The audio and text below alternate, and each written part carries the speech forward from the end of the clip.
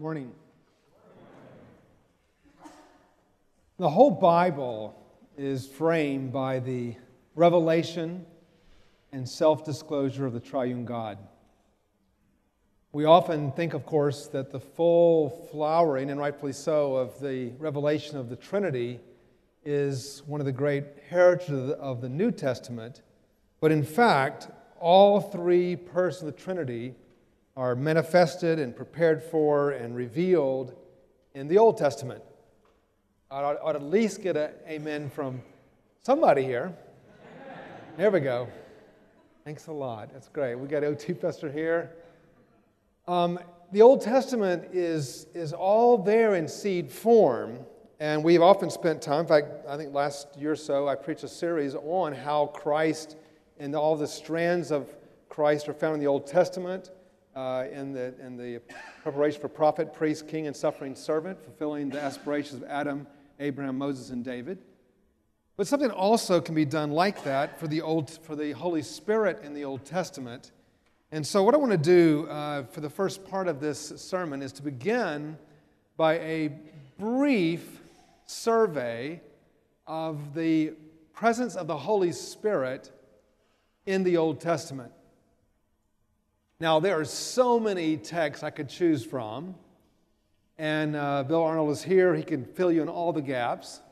But I've just chosen a few in order to give you a picture of the full offices of the Holy Spirit in the Old Testament. Okay? So these are all chosen in order to paint a picture for you.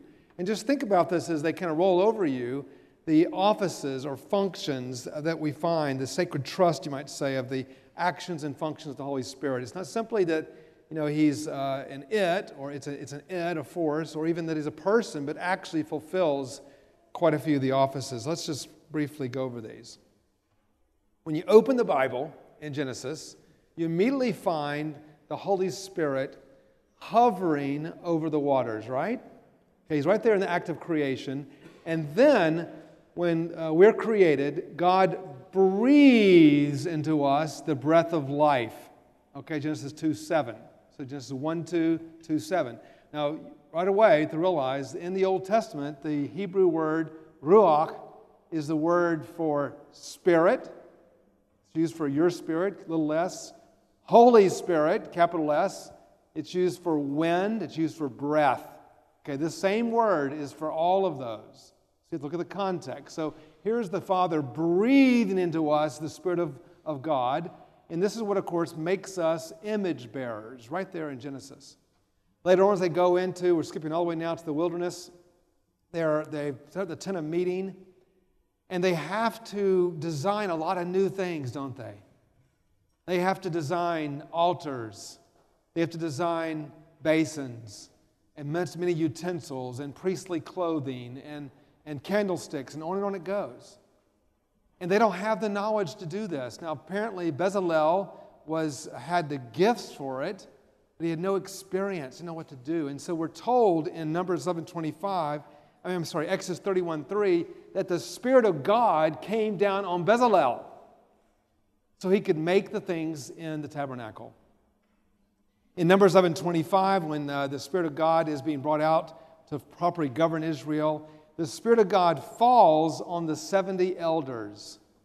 Also fall on the two that were not at the tent of meeting, they were outside the camp, Eldad and Medad, so it's 72 in all, which is the number of the nations, a great anticipation of that theme. Later in Deuteronomy 34:9, we have Moses laying his hands on Joshua. Think about it. He lays hands on Joshua and he prays that he be filled with the Spirit of God, that he might follow through on the ministry of Moses and lead as successor to Moses. When you get into Judges, you have this long sequence of examples where the Holy Spirit comes from the judges. The Holy Spirit falls on Gideon to defeat the Midianites, on Jephthah to fight the Ammonites, on Samson to fight the Canaanites. It comes on Saul with power as he becomes the first king of Israel. David is anointed with the Holy Spirit to lead Israel. The Spirit's lifted off of Saul at that point. Very, very powerful text about the anointing of the judges to rule and the kings to reign. And then there's a really remarkable passage in 2 Samuel 23:2, where David is at the end of his ministry. He's about to write this final hymn, and he says something quite unusual. He says that the words I'm about to pen were given to me by the Holy Spirit. Now we know that 2 Peter 1:21 says that looking back on the whole prophetic ministry, the Old Testament says they were all carried along by the Holy Spirit as they spoke from God. We get that in 2 Peter 1:21. But here you have David's own self-declaration that God, through his Holy Spirit, were giving him the words to speak. In 2 Kings 2:9, you have that amazing prayer of Elisha where he prays for a double portion of the Holy Spirit. May that be your prayer today. Whatever prayer of anointing that Julie Tennant has, that's a lot. Pray for a double portion. It's a great prayer, and I don't know, what scholars say about it, but I think there's indications that he got it. God answered the prayer for Elisha. And then Nehemiah, this amazing recounting of Israel's history, and he brings out that role of the Spirit, how in Nehemiah 9:20 and 30, how the Holy Spirit had reached out to their forefathers to instruct them, verse 20, and admonish them through the prophets in verse 30. Then that text in Job 33:4, where Job is looking back and he's remembering the creation act in Genesis.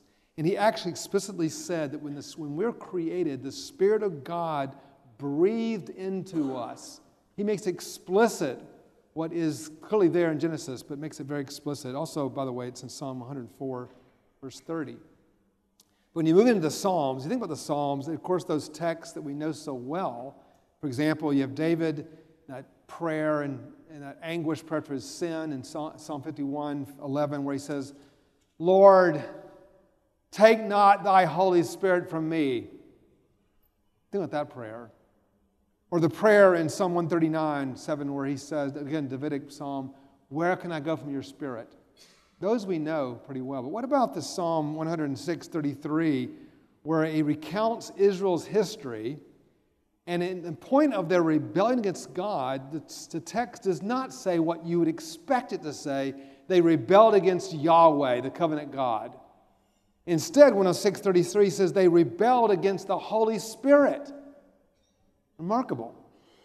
Psalm 143:10, David is praying in this time of tumult, Lord, lead me by your Holy Spirit in the level path. And of course, when we get to the prophets, there's so much, but a few I'll point out. In Isaiah 44:3, you have Isaiah praying a prayer or a prophecy that could have been quoted by Peter at Pentecost. Similar sentiment, I will pour out my Spirit on your offspring and my blessing on your descendants. You have, of course, Isaiah 61:1 that, of course, was quoted by Jesus. We'll look at later on, the Spirit of the sovereign Lord is upon me, or has anointed me to preach good news to the poor. That great text in Isaiah 61:1. And then in Ezekiel, these amazing texts in Ezekiel where a couple of themes are brought out. First of all, twice in Ezekiel, we're told that the Spirit of God comes into our lives to give us an undivided heart. Think about that theme, which later Wesley develops. And also takes away our heart of stone and gives us a heart of flesh. What a great prayer. Lord, take away my heart of stone. Give me a heart of flesh. Repeated twice in Ezekiel 11, Ezekiel 36. And then, of course, that great vision of the dry bones. The entire army of Israel fallen and slain, nothing but bones left. Can these bones live? And of course the answer is humanly no. Can the United Methodist Church or these churches in distress, can they live? The answer is no. There's no human way. It's only possible through the Spirit of God. It's only possible what happens that day. In fact, 3 times, Ezekiel 37, the mighty wind blows. I will make my Spirit enter you and bring you to life. Daniel 5:14, even the pagan king recognizes that Daniel is different. In him is the Spirit of the gods, he says, because he has insight and understanding and wisdom. to interpret dreams and have knowledge. He gives credit to the God of all gods. And of course, Joel 2, that wonderful text which Peter does choose his text on the day of Pentecost, where the Holy Spirit is poured out on all flesh, men and women. Men and women. That's also in our mission statement. Praise God for that. We're not going to leave out half the human race. We're proclaiming the gospel. We need everybody. Men and women, children, everyone. Boys and girls, old, young and old, high and lowly, all anointed by the Spirit of God. Praise the Lord. Micah 3:8, I am filled with the power of the Spirit of the Lord. This you can almost, it's like that Jeremiah text, his bones burning. Micah says, I am filled with the Spirit of God. I can't hold back. I have to proclaim justice. I have to proclaim that Israel is transgressed in their sins. Very powerful. And of course, that great text in Zechariah where Zerubbabel doesn't know how he can possibly rebuild the temple. Everyone's remembering all the former glories of the good old days. And God says to him, again, you can't do it. Not by might, not by power, but by my Spirit, says the Lord. You see, this is just a brief overview, but what you'll find if you look at those texts, listen to them again freshly, think about that. You find in the Old Testament, in the ones I just quoted, 7 key ministries of the Holy Spirit that are found in the Old Testament. 1, the Spirit is the source of all life, source of God's life in us, in you and me, and by the way, in everybody. This image of God is one of the great markers that unites all of humanity together. So the Spirit of God gives life to us. 2, the Spirit is the one through whom God's revelation is made known to us. Okay, a God who reveals Himself. Thirdly, the Spirit grants us discernment and wisdom. Fourthly, the Spirit anoints for effective service and leadership. Fifth, the Spirit convicts of sin, unites our heart that we might not sin. Sixthly, the Spirit manifests the power of God to heal and transform lives and bring a fractured, broken world under His righteous rule and reign. And finally, the Spirit universalizes God's presence to all nations. Now, what is so amazing is that those 7 ministries of the Holy Spirit, all taught in the Old Testament, are all 7 brought over and celebrated and renewed in the New Testament. That's the amazing thing. They're all buds there in the Old Testament. They all come into full flowering. So it's not just a vague doctrine of the Holy Spirit in the Old Testament. If all 7 ministries of the Holy Spirit are taught in the Old Testament, and then they're brought over and celebrated and renewed in the New Testament. And by the way, while we're on the subject of the Old Testament and the Spirit, there are 7 images of the Spirit that are also found in the Old Testament. We don't have time to go through it today, but I'll just mention them briefly. The dove, the cloud, the fire, the breath, which also includes certain texts like Psalm 29, the voice of God, the wind, the water, and oil. Now, we could think about, I'm sure your mind's already thinking, you can remember all those texts in the Old Testament, bring those out. But we meet New Testament, all 7 of them come back. We meet the dove, the signal of Jesus at His baptism, the symbol of the Holy Spirit. We meet fire and wind on the day of Pentecost. We meet breath as Jesus breathes on His disciples in John 20:22. Receive the Holy Spirit. He breathes on them. Water, of course, is the central symbol of baptism. It represents Christ's not only death and resurrection, but also the cleansing work of the Holy Spirit. Paul and Peter both teach that. The oil is used for anointing for leadership. We see it with Matthias, and also for healing, like James, calling for the elders of the church, anoint with oil. And of course, the cloud represents the manifest presence of God in the wilderness, which is brought back on the transfiguration of the disciples on that holy mountain. So all 7 images are also brought over. The point is, when we come to the public ministry of Christ being launched, which is where we want to get today, that Jesus is being revealed in continuity with the Old Testament. All right, Jesus, the Holy Spirit is not like, a ninth inning pinch hitter that gets brought in to save the day. This is all part of God's plan, okay? So in Luke's gospel, our text, you find three things happen in the passage. Jesus is baptized in water, verse 21. 2, the heavens are opened up and the Holy Spirit descends on him bodily like a dove. And then thirdly, the voice from heaven says, "You are my son, whom I love. With you I am well pleased." Now you should recognize that in light of these texts. This is the only scriptures they had. Our early beloved brothers and sisters in the faith, they had the only Old Testament. That was their testament. When they are watching this, they're reading this for the first time, they immediately recognize three of the signs of the Spirit present in Jesus. First, the waters of baptism, being set apart, cleansed, made holy. The dove, which is a symbol of God's covenant, dating back to Noah and the ark. But also, doves were all through the ancient literature, doves were used for direction. Their cooing could be heard over the waters, and they would fly to land. And so they were very, very valuable. So it symbolizes the direction of God through the Holy Spirit. And of course, finally, the voice of Yahweh speaking from heaven, right from their beginning, the revelation of God. So from the very outset, when you open the Bible, Luke, and read the inauguration of Jesus, you're seeing that Jesus is anointed by the Holy Spirit in a way that makes sense to them in terms of what they knew in the Old Testament. This is everything. It brings together from creation, the Bezalel, to kings, to judges, to the prophets. And we read the temptation of Jesus, Luke 4, we find that the Spirit, that God tests those who receive the Spirit. And this is the part we don't like. What God approves, He proves. So, you are my beloved Son, and you I'm well pleased. That's the approval. But then He's immediately taken out in the wilderness. Now listen very carefully what happens.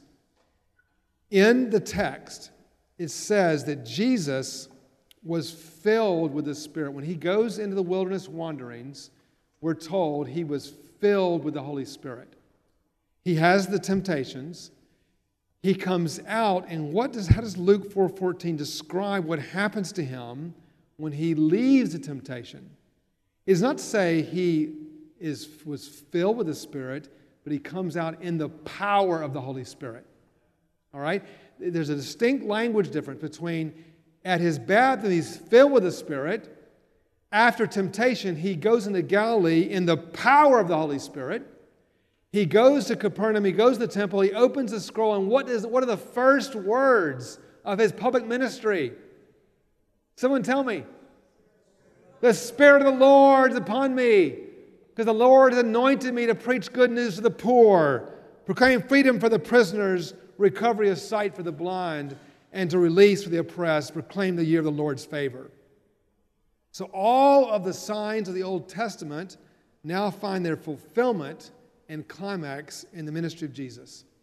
I mean, the Israelites had hung on for a long time, the idea that, a bunch of Israelites have gone astray and rebelled, but there's this remnant, and the remnant gets smaller and smaller, and finally, guess how many are left in the remnant?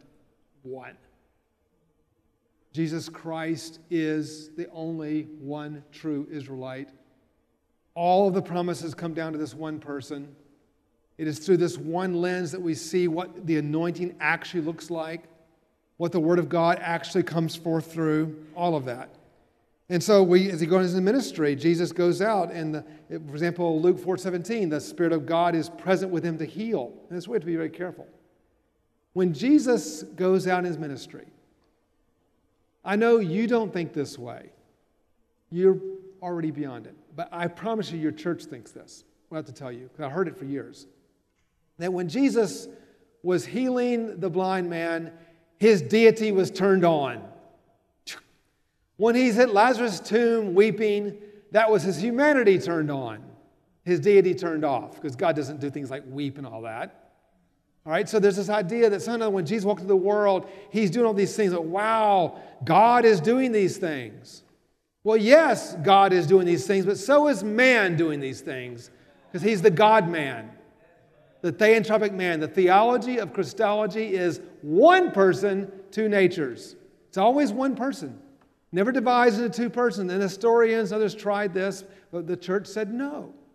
We don't have Jesus flicking on and off his humanity and his deity. So when Jesus heals the blind man, it's the God-man healing the blind man, right? When Jesus walks on water, it's the God-man walking on water. That's why the church can lay hands and heal. That's why even Peter can walk on water, though it was temporarily. That's why we can weep at the tomb, and we can also say God is weeping at the tomb. The God-man, fully endowed with the Spirit of God. This is the model for us. Okay, so what are our takeaways from this? Well, first of all, I hope you see the continuity of the Old and New Testament in regard to the doctrine and ministry and the person of the Holy Spirit. But secondly, when we read the story of Jesus' baptism, in my experience, the church generally interprets it in two ways, and they're both true, but it's what's not taught. We interpret it as, number one, a sign of his deity. After all, the Father speaks from heaven, "You are my beloved Son, and I'm well pleased." That's a pretty strong affirmation of his deity. We often, on the other side, interpret it as on the fact that he's being baptized at all. Like, why would Jesus be baptized or need to be baptized? We often preach about it in terms of his stand in solidarity with sinners. Now, both those things are true. Those are great sermons. Preach them both. But there's a third thing we don't mention, and that is, and this is what's important for you, future minister of the church, Jesus is also identifying with us as the future ministries of the gospel. He is showing us how to inaugurate a ministry, how to walk into ministry. So the whole process of Christ being baptized, filled with the Holy Spirit, tempted, empowered by the Spirit, all of that is part of that identity of the whole thing, which is the third point. And by the way, we talk about, you know why the MDiv degree is 3 years? Because Jesus spent 3 years with his disciples. That was the reason they started this degree. Well, if it worked for Jesus, it must work for us. Aren't you glad his public ministry wasn't 6 years? You would never get out of here. But the way we model Jesus for ministry preparation is not simply in the 3 years, it's in the whole process. That's why ministry preparation is cognitive, it's also formational. Third, we must see the Spirit's role in preparing Jesus for testing. The whole wilderness and the whole thing, I preached this last year, if you look at the three temptations, they are meant to be emblematic or symbolic of all the temptations of the whole human race. So if you look at it, you will have temptations your whole life. We all experience thousands of them, but they generally fall into three categories: the temptations of the flesh, temptations to worldly power and status, and temptations to not trust the Word of God. And that's what happened that day. Jesus is showing us how to go through these temptations. And what he's basically telling us, once again, is you cannot go through temptations on your own power. You will not survive ministry. I have seen wonderful ministry, we all have. We've seen wonderful ministries, blessed by God, anointed by God, that are thrown away in one day because people lost their reliance upon the power of the Holy Spirit. And finally, we have to deepen our recognition of the Spirit's role in wisdom and discernment. Again, this becomes so clear in these texts, both in the Old Testament and as Jesus begins his teaching ministry. Again, we often talk about the Holy Spirit in terms of two ways his presence operates through our lives. We often bifurcate it as either the Holy Spirit comes to empower us for global witness and ministry, missions, and witness to the nations, which is true. And secondly, to purify us and make us holy, also true. There's this third leg of the stool, which we don't talk as much about, is the Spirit endows us with wisdom and discernment. And today, we need ministers of the gospel filled with wisdom and discernment. Our culture is challenging us in new ways. We have to think better than we've thought. Even the church puts challenges before us. And we have to think through it. We've got to think better about these things. We simply cannot assume it's all going to work out. Jesus says the Holy Spirit will give you words to say. Luke 12:12. I want to close with a story, just one. I could tell you many stories of all of these, but just the principle of wisdom and discernment. If you're in India, one of the challenges that we faced in our work in India was a group called the RSS. And the RSS is currently in power in India. The Prime Minister of India is an RSS devotee. This is a very famous fanatical group in India. They want the whole of India to speak Hindi. They want the whole of India to be the Hindu religion. And they want to rename the country Hindustan. And they are very implacably opposed to Christianity. And they oppose our church planters and our workers and our gospel preachers and pastors at every turn. And it's getting worse every year. In the last 8 years especially, it's been horrific. So one of our pastors, named Daniel Masih, he lives in a place called Saharanpur. I've been there many times with him, visited with him. We preach together. He has a little training school there. And what he does is he has on his street leaders in the RSS. He lives on a dead-end road, kind of capped in there together, and they insult him every single day. They find ways to hinder his work. They dump trash in his yard and in front of his house so he can't park his car. On and on and on and on. There's always problems with him, with RSS. And there's no solution to it. There was no solution. They are implacably opposed to Christianity. And he prayed for God to give him wisdom and discernment. And it came to him what to do. That next month or so, the main RSS leader on his street, who's been most opposed to him, curses him regularly. That man's daughter was getting married. Now, marriage in India I guess true, great big thing everywhere. It's a really big thing in India. Make big deals of it. There's a whole huge preparations. All families come, all the kind of things that happen at weddings. And so he had the wisdom from God to go to this man and say to the man, listen, I understand that your daughter's getting married. I have an entire facility here with all of our people here being trained. I'm going to send them out into the field to work. He didn't tell them what they're going to have to do. No. I'm going to send them all out. They're preaching the gospel planting churches. I'm sending them all out. I'm going to empty the whole thing out. And I want to invite your family to come and stay with us. And it's right across the street from where they are. And of course, it's a big expense in India to have hotel rooms and all of that. So the man said, that's amazing. I mean, this is his enemy now, speaking to him basically. And he said, what do you want to charge me? Because it would be really convenient to have all this back and forth of cars and shuttling people from the hotel. Just to have He said, no, there's no charge at all. I want you to come and fill our facility with all of your family. So the RSS man, with all of his family brought in, they filled his Bible training school. And then he had people from the church who volunteered, and his wife himself too. In the morning when they woke up, it was there somewhere waiting there with hot tea on a tray. Saying, chai. They had their chai. In the evening, they came in from their, the celebrations and all that. They had tea waiting for them. And what happened through that discernment of how to respond to the hate was he realized he couldn't simply give the guy 12 more arguments why the Christianity should be allowed in India and why the Constitution allows it. All that was impervious.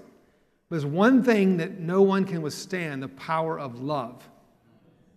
And the Holy Spirit gave him an avenue of love, and God's love through him defeated the hatred.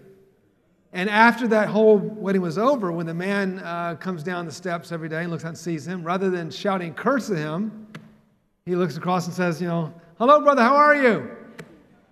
He doesn't say Jai Masih or praise the Lord, but he does say, hello, how are you? The point being that God will give us discernment and wisdom. It's a great area we need. This is just the foundation. We have a lot more sermons ahead. But this is to help us to see the force of this as we enter into Christ's ministry and the power of this for our ministry today. Thanks be to God. Let us pray. We thank you, Lord, that you have called us to be filled with the Holy Spirit. We confess we have no idea what that means half the time. And Lord, we need you to help us. We need you to open your word to us. Give us discernment. Give us wisdom. Help us, Lord, to open the hard shell of our experience, Lord, to take down walls we've erected and receive the fresh winds of your Spirit in our lives. We pray this in your powerful, holy name. Amen.